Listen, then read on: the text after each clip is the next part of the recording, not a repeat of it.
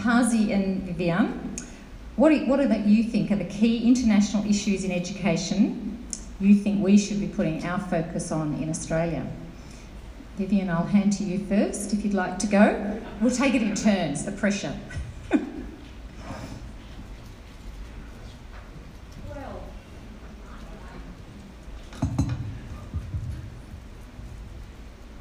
I don't know that it's that different in Australia from some of the other jurisdictions that I work in.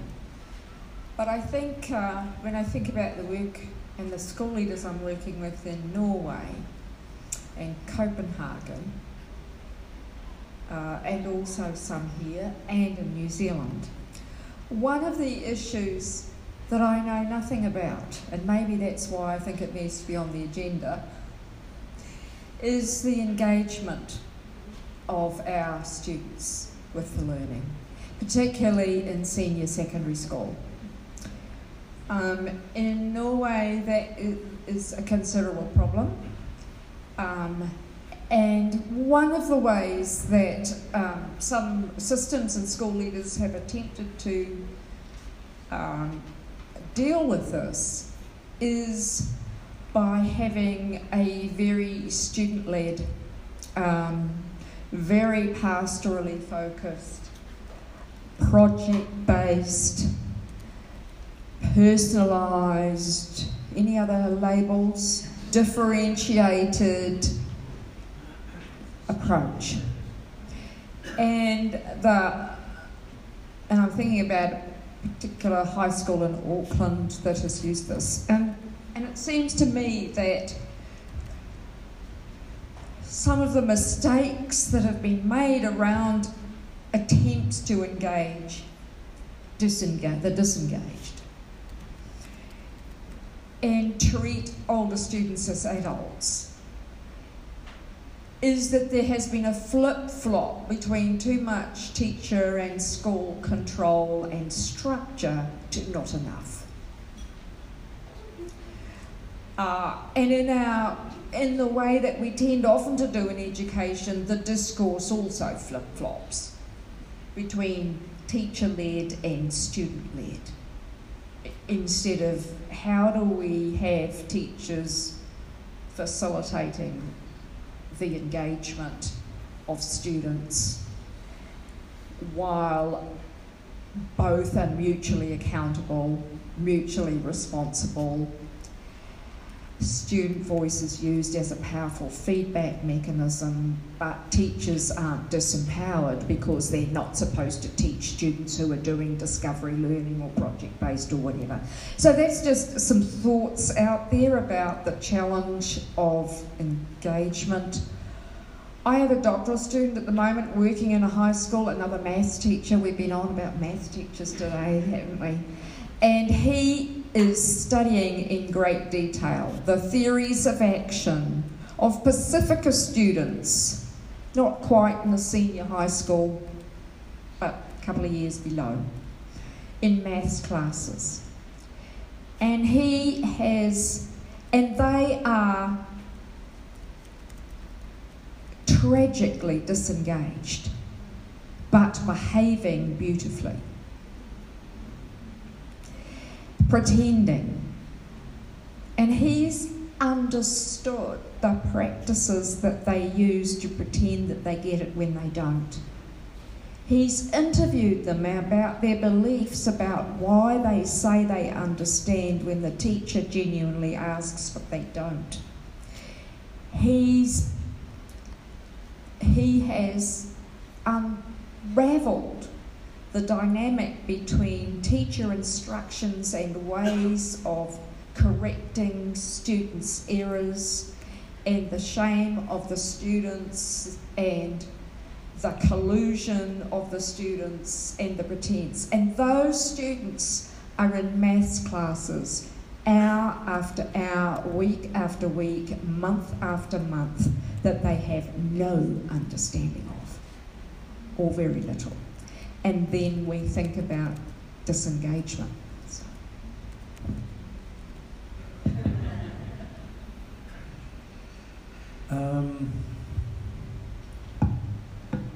I think one of those issues that your question was about international thing. You know, one of those issues that we see around the world now is something we discussed briefly in the workshops this afternoon, and it's the declining well-being of children. And I think it's something that unless we do something quickly, it doesn't really matter what we do in school improvement and education front. You know, if the kids are not healthy or ready to learn, nothing's going to happen. And I agree with you, Vivian, that engagement is important, but engagement or lack of engagement, student engagement, is often coming with the same package of the declining well-being and, you know, all the problems and issues that are there. So that, I think, you know, if there's one thing that we all need to pay much more attention to, and you know, keep this well-being thing that has not traditionally belonged to the school. You know, traditionally the teaching profession was about teaching children stuff, and then the parents or the healthcare workers, they take care of the health, but we cannot think like that anymore. And that's why, you know, if we take this seriously, then it's a whole new question for all of us to tackle. And the challenge, of course, is that we are not health or mental health experts, and that's why we need to work together with those who are and make sure that the kids are healthy and happy and ready to learn. The other thing that I spoke in the workshops this afternoon was the role of healthy nutrition and food.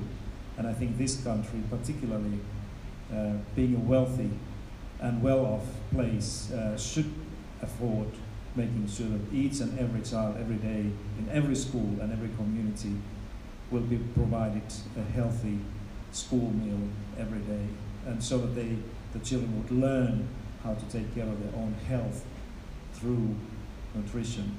Because everybody understands that if this happens, when this happens, then all those things that we have on our plans and desks to teach children whatever they need in the future become much more easy.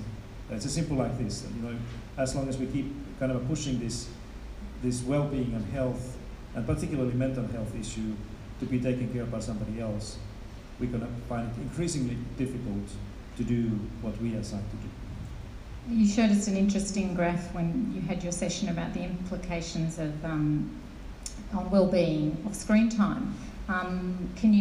You commented also about that in Finland there's more play and more lunch as well. Is there less screen time? Do you see that in Finland, that there is less screen time? Is there a comparable with Australia?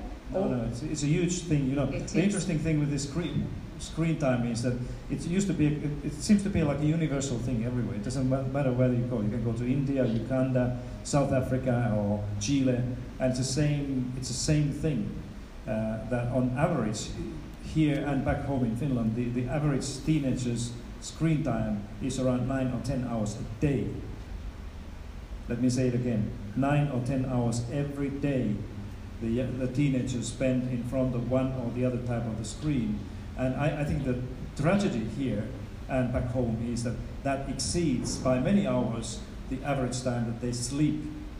And it should be the other way around. Any pediatrician can tell you that a 13-year-old or 15-year-old or 17-year-old boy or girl here and in Finland should sleep to be healthy and ready to learn, do those things that we ask them to do, should sleep about 9 hours a day, right? And if the average here in Australia now is 7.5 hours to sleep, you know what? We have an issue here. And you know, sometimes people ask me that this is a different story, but relates to this one, that, you know, what's your thoughts about homework? And this myth that you hear about Finland, that there's no homework, that's rubbish. Of course we have homework, and sometimes a lot of homework, but you know, my policy is very simple about homework. I'm all in for a 2-hour homework standard for each and every child in every school here. What is this 2-hour homework? It's a 2 hours extra sleep. Just think about it. You assign your kids a 2-hour homework for every day, but say that go to sleep early, you know, put your devices away, switch off the TV and sleep 2 hours more. And I can tell you something, the positive impact of this additional 2 hours in their learning and well-being would be huge. So, but that's exactly the same thing back home that it is here and in New Zealand and everywhere. So we are really dealing in kind of a universal thing where we can also have a shared universal response if we want to. And is there any system you see in your travels, either of you, Vivian or Pasi, that it's beginning to tackle this and taking on a system response? Because it's a big complex issue. The screen time issue. Or just, the bit about, because we know the impact of social media and... Well, you know, the Canadians have done probably one of the best work in you know, bringing the well-being at the same level of importance than academic performance or equity or other things. I think so. So we are seeing these things. But when it comes to the controlling the screen time, you know, that's where we see very different policies and practices. The extreme is France, and next one will be Sweden and some other countries where the government issues a legislation that bans technology in schools, which I think is a very bad idea, because it takes away this opportunity from us to teach children, young people, self-control and really understanding, you know, how to cope and responsibly use these things.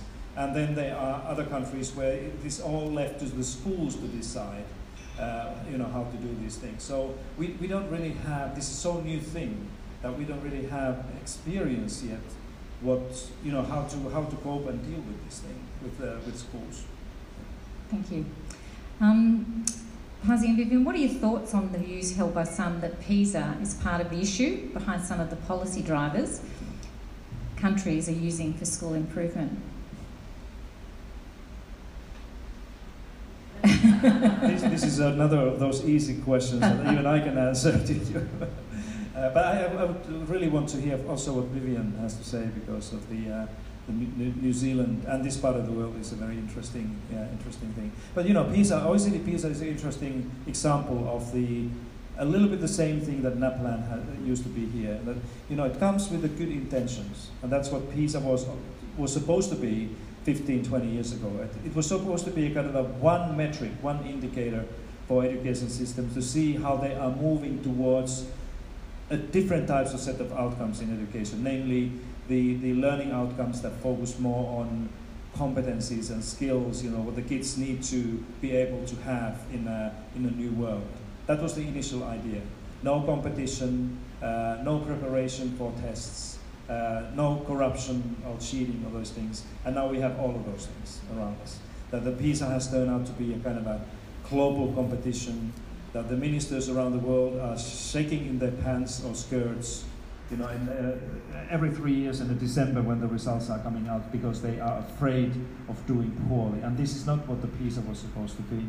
And again, I must say that OECD PISA has done some good things, that we have to recognize those things. Like, if you want to have an example, one of the good things that we wouldn't be doing in this way is the global conversation about need for equity and equality in education. That's one of the clear outcomes of the OECD PISA. But then, of course, it has come up with many of the negative things, some unintended consequences, that unfortunately the OECD has not been kind of clear enough and open, transparent enough to inform the governments and parents about those things. But that's what it is. It's the same thing with NAPLAN, that there are some good things are coming with that, but the kind of intended purposes of these measurements have changed what they are right now. One of the things that I think is really important about PISA for New Zealand anyway, is that New Zealand has eschewed, avoided, run away from, whatever language you want to use, national standardised testing. So our students do not get any national standardised testing until they are 15. Up until that point, schools have the right to decide what assessments, standardised or not, that are used. and reported to their parent-elected boards and reported to government. And of course, at that level, you can't aggregate the data. So what PISA has provided with New Zealand is an externally a reasonably valid and reliable external check on every Tom, Dick and Harry's claim about how good the New Zealand education system is, and enabled some hard data to be put in place to moderate the claims of politicians, the profession, critics about what the system is. It has provided New Zealand with a very important wake-up call on a number of issues. One example, the PISA data revealed for New Zealand that we have, as reported by Student Voice by students, one of the highest rates of reported bullying by students in the world. Shock, horror, and some debate about that. So I think that the need, and I take that as a principle, yes, teacher judgments, yes, professional judgment, but we know that moderation is critical. Whether we're talking small data, formative assessment, whether we're talking PISA, whether we're talking high stakes NAPLAN, we need a basket of indicators. Great that now well-being is part of those indicators. And we need external checks on our own claims about how good our kids, our school, our system is. And that's what PISA has done for New Zealand. Then the other thing I find is that because the assessment debate is so polarised, or has been in New Zealand, around high stakes, low stakes, we get a lot of claims made about various flaws in PISA data. And I'm sure there are flaws, such as, oh yes, but in this system or that system they exclude a whole bunch of underperforming kids, and so therefore the comparisons are unfair. Well, actually the technical appendices of the PISA reports tell you exactly how many kids have been excluded from every jurisdiction and why. So I think I'm delighted that we are now getting serious about wellbeing indicators. But I think that checks on our own system's claims have been absolutely critical for many systems. I think Germany got some PISA results and they were another example of a wake-up call. It was called the PISA shock in Germany. PISA shock, thank you. I might just open it up to the floor at this stage and invite questions from any of the... Bruce has got one. Do we have a microphone, Yehudi? Are you on? I'm really was challenged by your graph showing the correlation between ice cream and PISA results, and I just want to reassure you that when our 15-year-olds next sit PISA, every one of them will be receiving an ice cream just prior to that, and I'm sure that will make a big difference to their performance. Having said that, in all seriousness, I want to go back, Pasi, to your earlier reflections today around being a new Australian. What the observations that you've made and the contrast that you've shared around what you're seeing in terms of educational culture in Australia and what your experience has been in Finland. And specifically, I'd be interested in your reflections on, I think, a dimension that is very apparent in our jurisdiction, certainly in the secondary sector, around this notion of parent scrutiny, entitlement, empowerment, to critique and challenge the educational directions and actions of school leaders in particular. and any early thoughts that you might have as to, from your perspective, what's going on there? What's generating that? Oh, it's a really great question. You know, if I go back to this primary school in Sydney where our sons are going, you know, this is one of those things that the principal has asking me to, almost literally asking me to help the school. And I said, so what would be the good thing to help you? And you know, she has very openly mentioned how to kind of rearrange the working relationships between the school and the parents.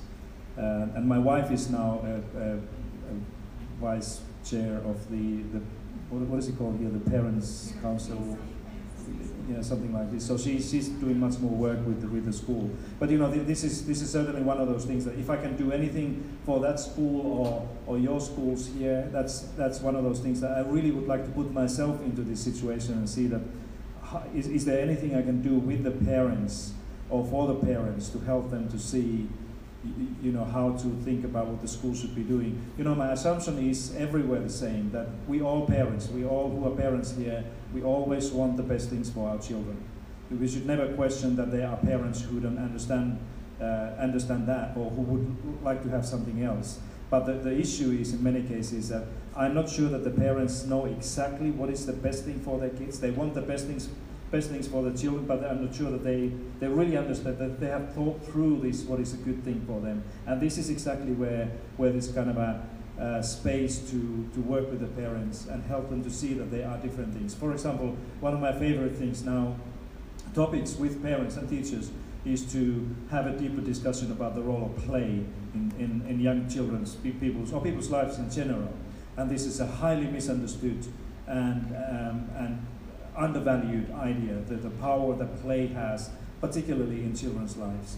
And I'm absolutely sure that if I'm able to find a way to have a communication with parents who go to your schools and mine about this particular thing, then the parents would be probably thinking a little bit differently about, you know, what is good, what is the best thing for their own children in the school and at home.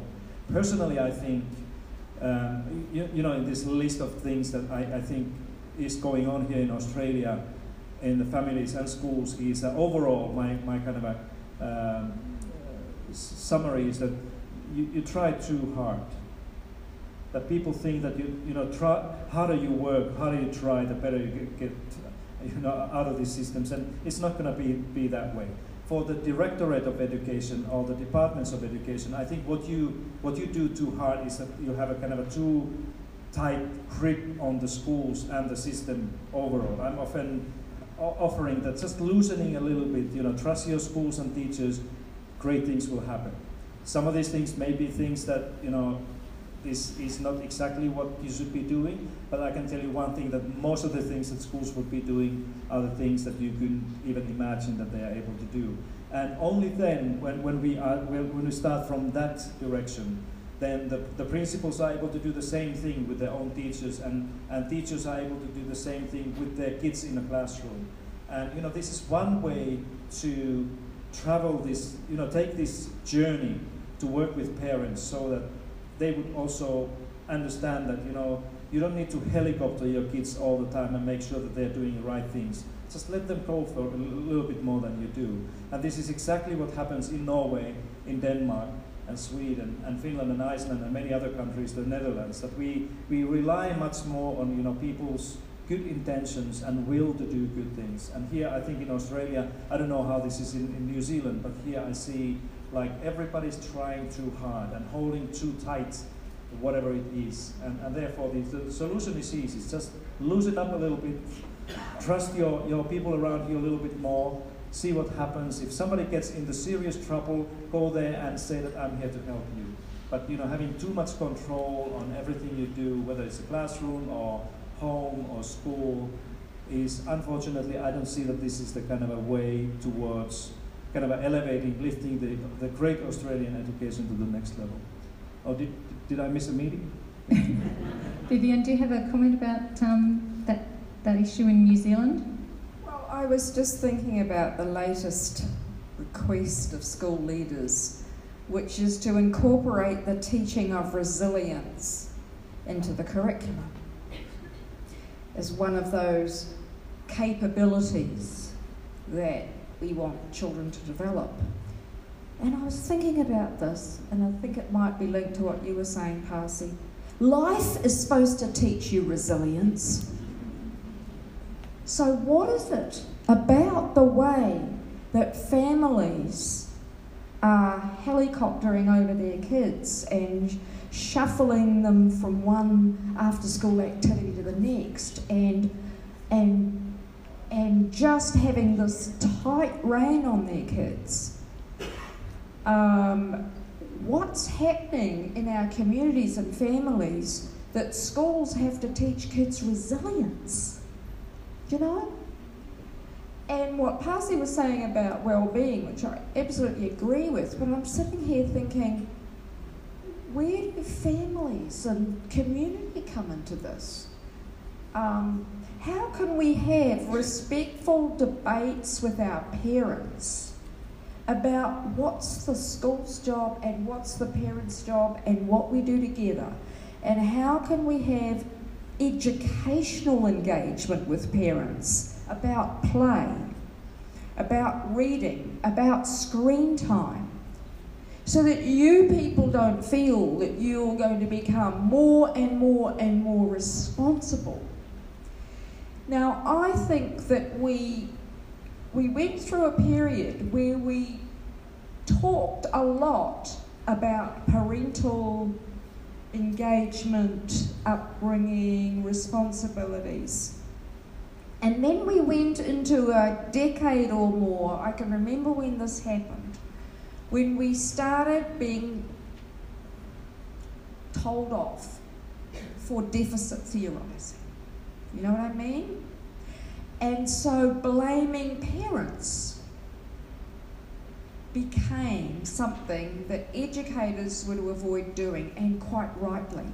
But we lost the distinction between talking with parents about responsibilities of school and of family and of working together and about language and screen time and resilience. And so out of fear of being accused of blaming parents and deficit theorising, I meet more and more leaders that are afraid to have these conversations at all. There's lots of nodding in the room. I feel that you've hit on something that's resonating with leaders in our system. Julie, Joe's coming with a mic.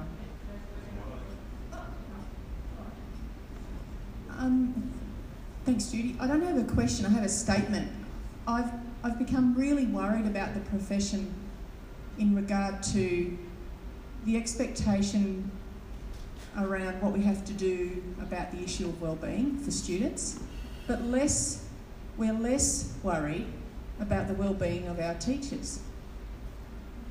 And I say that because I don't think it's possible anymore to say that well-being is okay in the profession. So my worry is phrases like building teacher capacity have become, the definition has shifted, and there's almost a blaming coming into the lexicon in education around teacher capacity building.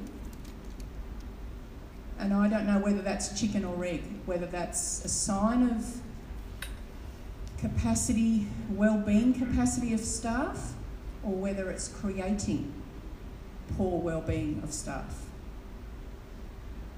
That's an excellent question, really. And you know, I hear often people asking the same thing, that what should we do to do this or that? You know, in a kind of a heavy loaded educational environment like Australia, when you are already doing, I said, you are doing too much, and I seriously think that you are doing too much. The answer can be the solution can be very simple.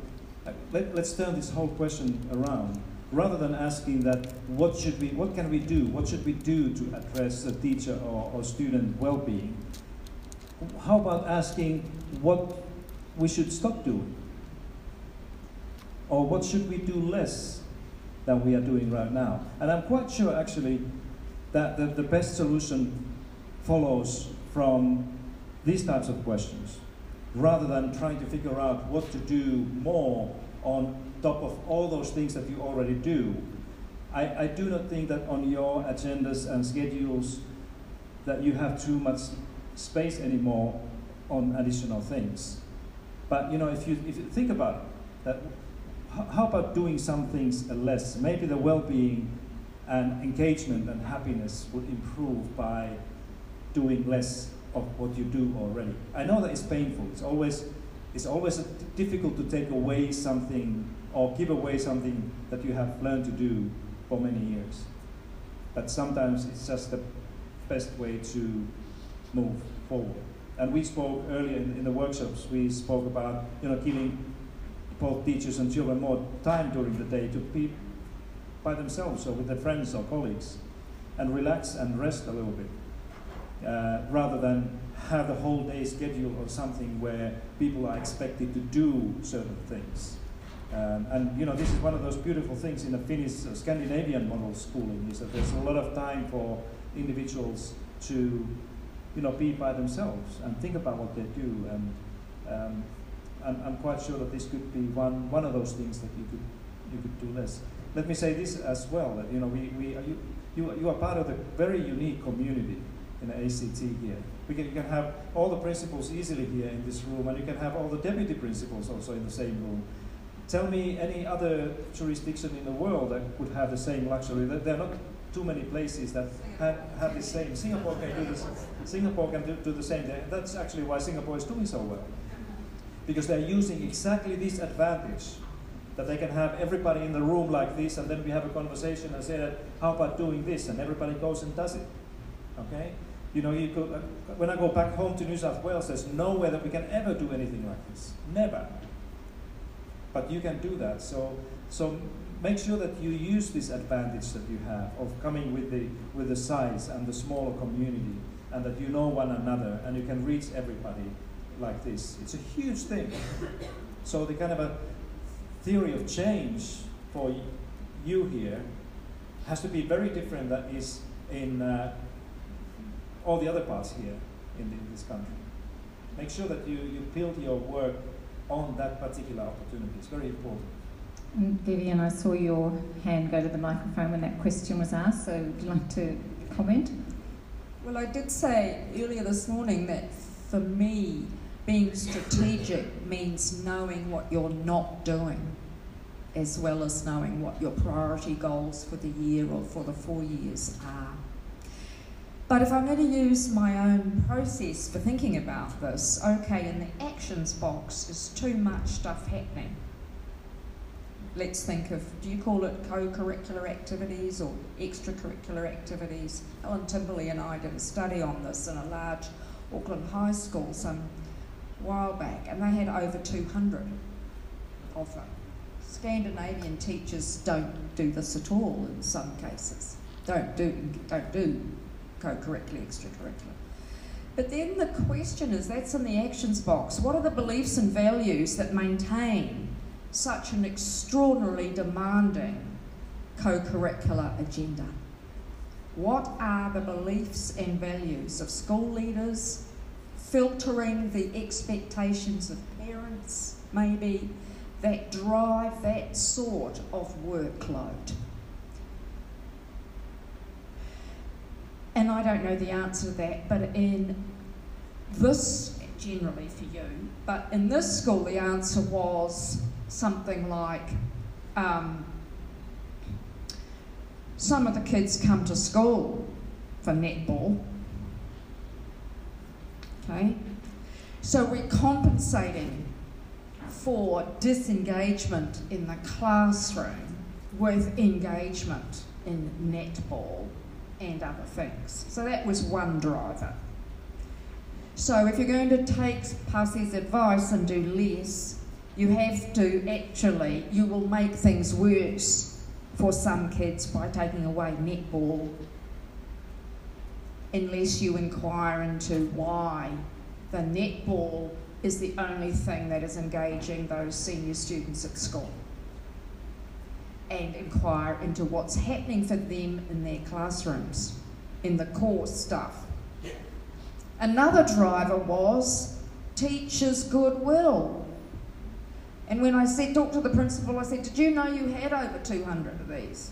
Because we spent ages counting them all. There's a question of how you count them, of course. But, and he said, no, he said, it didn't really. And I said, well, why have you got so many? And he said, well, when teachers come to me volunteering to do the after-school something or other program, it's my job to support them. So here's well-intentioned, hard-working teachers saying, something's missing for these kids, therefore I'm going to add something more that they like. And like better, perhaps, than what's happening in the classroom. So that might help you reflect on how to think about doing less and the causes of the overload, and then that will help you get a handle on how to reduce it, I think. Thank you. We've got a question up there, one from Julie. Have you got a microphone, Julie?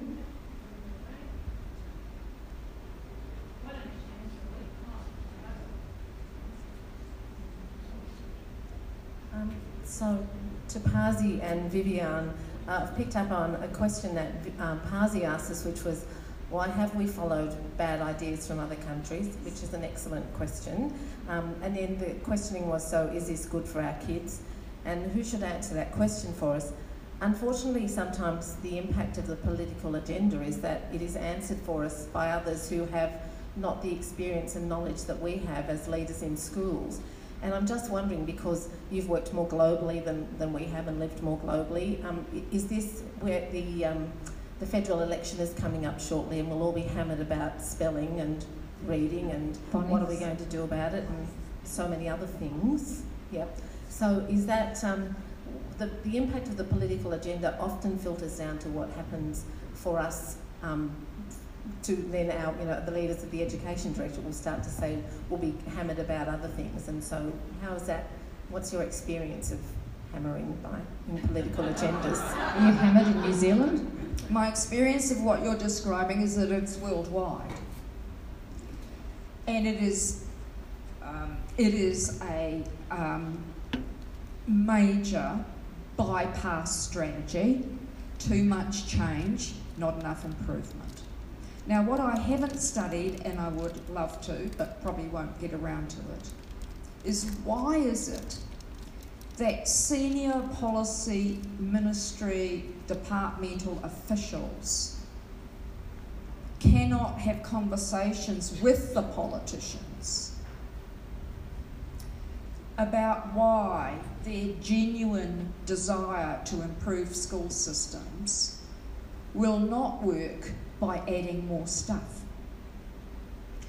Because what you and the policymakers and the politicians have in common is the desire to improve those outcomes, the well-being, the equity, the achievement, whatever.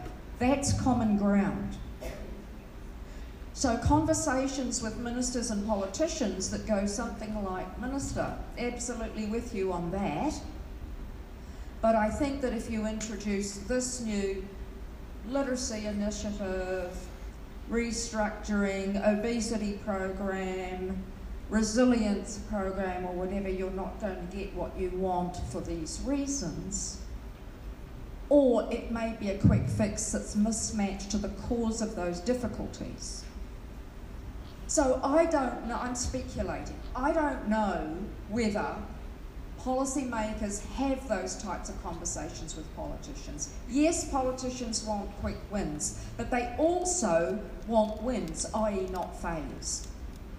And if they introduce quick reforms the way that they typically do, they get failures, or they get patchy wins and lots of losses. Now, in a 3-year election cycle like we have in New Zealand, they're often not held to account for those failures. But I don't think the conversations with politicians are nearly good enough on those lines. Pasi, do you have some reflections? Yes, of course I do have. You know, the politics here in my new home country, to me, looks a little bit same as Aussie rule football. There's a lot of things happening, but I have no idea what these people are trying to do. You know, back home we play ice hockey. That's the only real sport, like the Canadians say. It's a simple, straightforward game. You take the puck and put it in the net, and that's a score. And you keep on playing. But here I have no idea what's going on. But seriously speaking, you know, you said that it's a worldwide, but you know, the political dynamics is, in different countries is different, and it creates a quite different environment for education as well. You know, here and in Canada and England and America and some other countries, when you have the two ruling parties, by definition what's going to happen is that education debates like we see here is always a kind of a black and white thing. It's all, you know, this is our program, it's the best we can do. No, your program is horrible, we have much better thing. And what happens in the elections often in these countries, as we are seeing now in Canada, look at Ontario or Alberta in a moment, that when the political powers change, the new regime will clean the plate and come up with their new ideas that are sometimes completely opposite that has been there. However, in Sweden, Norway, Denmark and Finland, because we are entering national elections now in 2 weeks, and we have 9 parties in a government, in a parliament, and it's always a coalition government. So it's not possible that we have 2 parties or 1 party in a government. There's always, we have now 3, in the next government probably 4, which means that every new government has at least 1 party that was in a previous government. Are you following me? So it's not possible that we would have a new government that's coming in Finland, somebody who would say that, you know, everything that you have done during the last 4 years or 8 years is horrible, we have a better agenda. If you're a school principal in the Scandinavian Nordic countries, you can be pretty sure that whatever happens in the elections, we're going to continue working towards the same or similar lines. There may be some new things here and there, but the kind of overall direction will continue. And that makes a huge difference when it comes to the political election debates and when it comes to the role of the politics in education or school policies. So in a way I see that because of the nature of the political realities here, how the politics is restructured, you are actually suffering from the lack of sustainability often in this case. And you know what I've seen in many countries, like what's happening in Ontario, that often even the good things have to go only because this was the political promise. And that will not happen in Finland or Nordic countries. And it's not because we are having a different political culture, but because of the structure of daily politics is very different. Anybody else? Questions from the floor? Mark? Sneak one in. Oh, Mike. I've got a question, and it's in the context of what you're just talking about, but in the ACT, each of our schools has a school board. And I was going to ask both Vivian and Pasi, in your travels of the world, what constructive role can school boards potentially play in the governance for that support sustainability of programs, sensibly? Yes, it's a very timely question because New Zealand is about to completely restructure itself all over again. Let me start by talking about the research. When I last looked at the research, there is no evidence that involving parents in the governance of a school or fundraising, or the sorts of things that parent associations typically get involved with. I'm not saying they're not good things, but there's no evidence that they have any impact on the outcomes for students, either well-being, social or academic. New Zealand 27 years ago radically restructured the schooling system so that each school in New Zealand, all 2,500, has its own parent-elected board of trustees who appoint and appraise the principal. And we, like you, have a huge proportion of tiny schools. So the research evidence says no impact on student outcomes of involving parents in governance. We have an utterly committed, based on the work of Brian Caldwell. Was he Australian?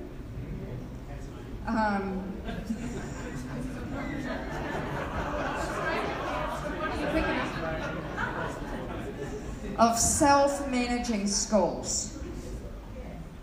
Our new coalition government of 3 parties has agreed to have a review of the governance processes. Hooray, I say, because the more you provide autonomy to schools, with the state absolving itself of very much responsibility, the more that is a recipe for inequity. Because you have schools drawing on the social and professional capital of their tiny communities to govern the schools, appoint and appraise the principal. Our new government recognises this and is reviewing New Zealand's school self-management process. It put out a review which argued, I thought, incredibly reasonably in terms of the inequity of our current arrangements. We have a massive problem of inequity and have had for 30 years, largely around the achievement of Māori, Pacifica and working class boys. But the pushback has started from privileged school communities who love their autonomy, who distrust the state, and sometimes with reason. But instead of improving the state, having a discussion about the sorts of support that is needed, how to differentiate that support in ways that serve the schools that need it, how to leave schools alone that are doing well on a transparent basket of indicators. So we have a differentiated role of the state. Instead of that, we are now getting a lot of pushback and we may not get the advantages. So how would I involve parents? I'd involve parents in educational issues, particularly at primary school. The evidence suggests that involving them in teaching their kids, teaching their kids reading, involving them in that, and I'm talking about families and communities with lower social and professional capital. I am not talking about your kids and grandkids, who will thrive regardless, practically, of the school they go to and the teachers they have. Leave it alone, trust them, which is what Passie's advice is. But in schools where the only chance to learn the school curriculum is mostly at school, then involve the parents in parenting, education, reading, screen time, and those discussions. That's what I would do. Don't waste your time and their time on governance. Deal with them in terms of educational engagement, letting them into the secret of how to help their kids. Pasi? He's not game. Right. I see that people are really thirsty here. So. Okay. Mark, did you want to pass or you want to go? Well, I had to get to my question, but I want to have one. Right. Sorry, Pasi, last time you were here a couple of years ago, our executive were fortunate enough to have a conversation with you in a bit of a circle conversation for about an hour. And you said a fascinating observation at that stage was that we were asking the question in Australia, is the student school ready? not is the school ready for the student. And it was a really different approach to what you'd observed in Finland at the time. We often hear from schools at the moment that, and we're feeling, I guess, on our journey at the moment in regards to inclusion and including all students in our schools, ensuring all students can succeed, that has, thinking about the whole needs of those students. We often hear from schools, we're now being psychologists, we're being counsellors, we're being nurses, we're being social workers, we're being a range of other things outside, I guess, of what we would see our core function to be. Are there good models where government actually comes together and actually does around school as a centre of community? Is that an effective model in terms of treating the needs of all students? And I guess, where have you seen that effectively work before?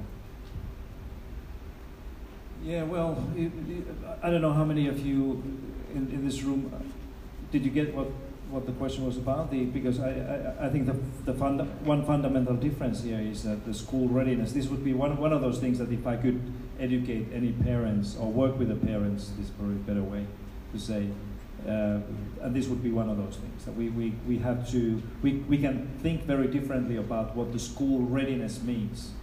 Because now for most parents and most of us, the school readiness means that we are concerned about the child, whether she or he is ready for the school, whatever the criteria and standards in our minds are.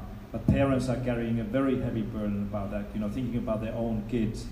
Is she or he now ready to, cope and deal with all those expectations in the school? Whereas back home in Finland, I guess this is a more general, in Nordic countries, school readiness means that the school has to be ready for all different types of children. Which, if you think about the child's perspective or parents, it takes all this fear and burden away from us. Because as a parent in Finland, we were absolutely clear that whoever the child is, whatever she or he can do, these kids will be welcomed in the school as they are. And the school was held accountable and responsible for making sure that all these different individuals will feel safe and comfortable and have a good start for the schooling. I think this whole story about changing the mindset of people to think about education can be built around these little different episodes and stories to try to understand that, hey, we can think differently about these things. And often people say that, I didn't know that there are places where you think like this. That can lead to, you can use a small data metaphor here, but it can lead to huge issues in the long run if you put all these things in a bigger picture. Vivian? Thank you. Can we please thank Vivian and Pasi for